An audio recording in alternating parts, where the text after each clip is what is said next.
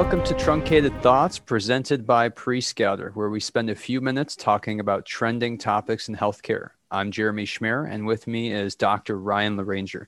Today, we're going to talk about over-the-counter drugs, which, if you're like me, maybe you take an allergy pill, pop an aspirin for a headache, or maybe take a vitamin D supplement. Now, Ryan, we talk a lot about prescription drugs on this podcast and in our work, but can you kick us off by talking a little bit about how some of these drugs can be safe for over-the-counter while others require a prescription? Oh, well, thank you. That's a good question. So in terms of safety, it's once a drug is deemed sort of zero risk or near zero risk, it can be transitioned from a prescription to an over-the-counter.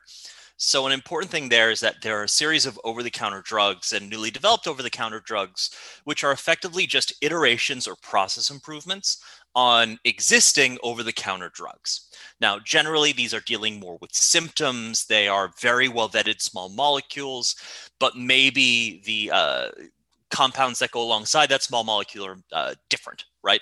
And so you can have some different outcomes. You could be more sleepy. You can have some other symptoms. It can be delivered nasally. The other thing to keep in mind is that these are all generally oral available, topical, nasal. There are a couple of other methods. Nothing injectable by and large.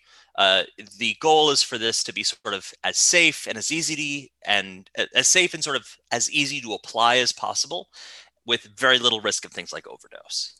Now, you talk a little bit about symptoms. A lot of these over-the-counter drugs, in my view, and I'm interested in your perspective, but it seems like they offer a quick solution or a resolution for the symptoms. Maybe it's a cough or the common cold or something of that nature, but they're not necessarily correcting an underlying condition. What are your thoughts on that?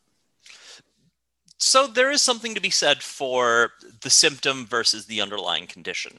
There are many cases where, frankly, the human body can handle it. In those, a over-the-counter drug is marvelous, right? Common cold, some other things that are pretty minor. Maybe you don't need to go into the doctor's office. Over-the-counter works very well in that instance, particularly these days, where going into the hospital carries a certain amount of risk, potentially because of COVID. It's nice to be able to have over-the-counter options for some of these symptoms to basically give the body time to practice whatever it is underlying. Got it. Yeah, that makes sense. Certainly the availability of physicians is a little bit different, but I think it also has to make consumers and the purchasers of these over-the-counter drugs a little more savvy to know what to buy, from a branded or a research perspective. What are your thoughts there? So that's actually a really important point. When we're talking about over the counter, it can be seen as a little bit of I'm not going to say stale, but less of an exciting space than maybe prescription drugs or drug development.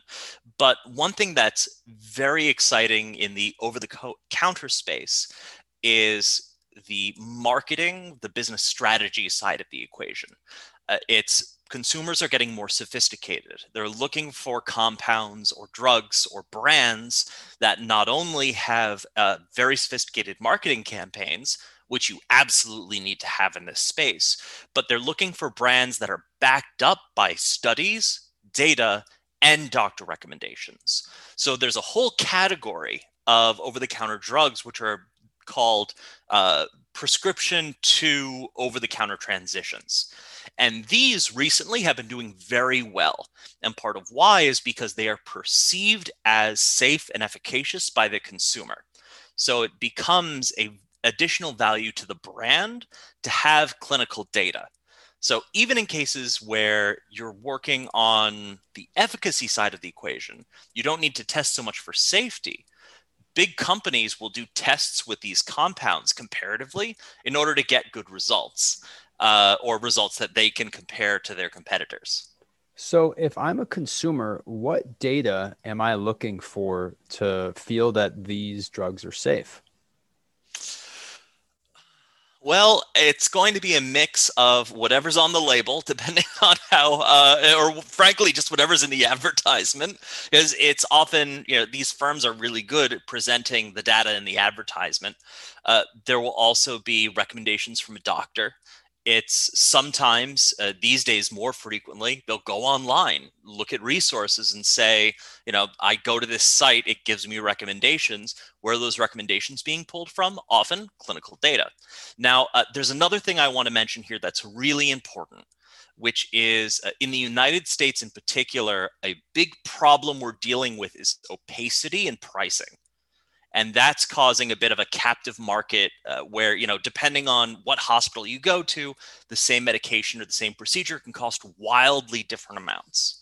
The over-the-counter space is an interesting example of where things may go as pricing, or as I will say, as the healthcare market on the prescription side and on the healthcare side, as that becomes more like over-the-counter, as it becomes more transparent, you may see a keener and keener interest on efficacy and branding, as well as just trying to get it into the hospital and corner that portion of the business.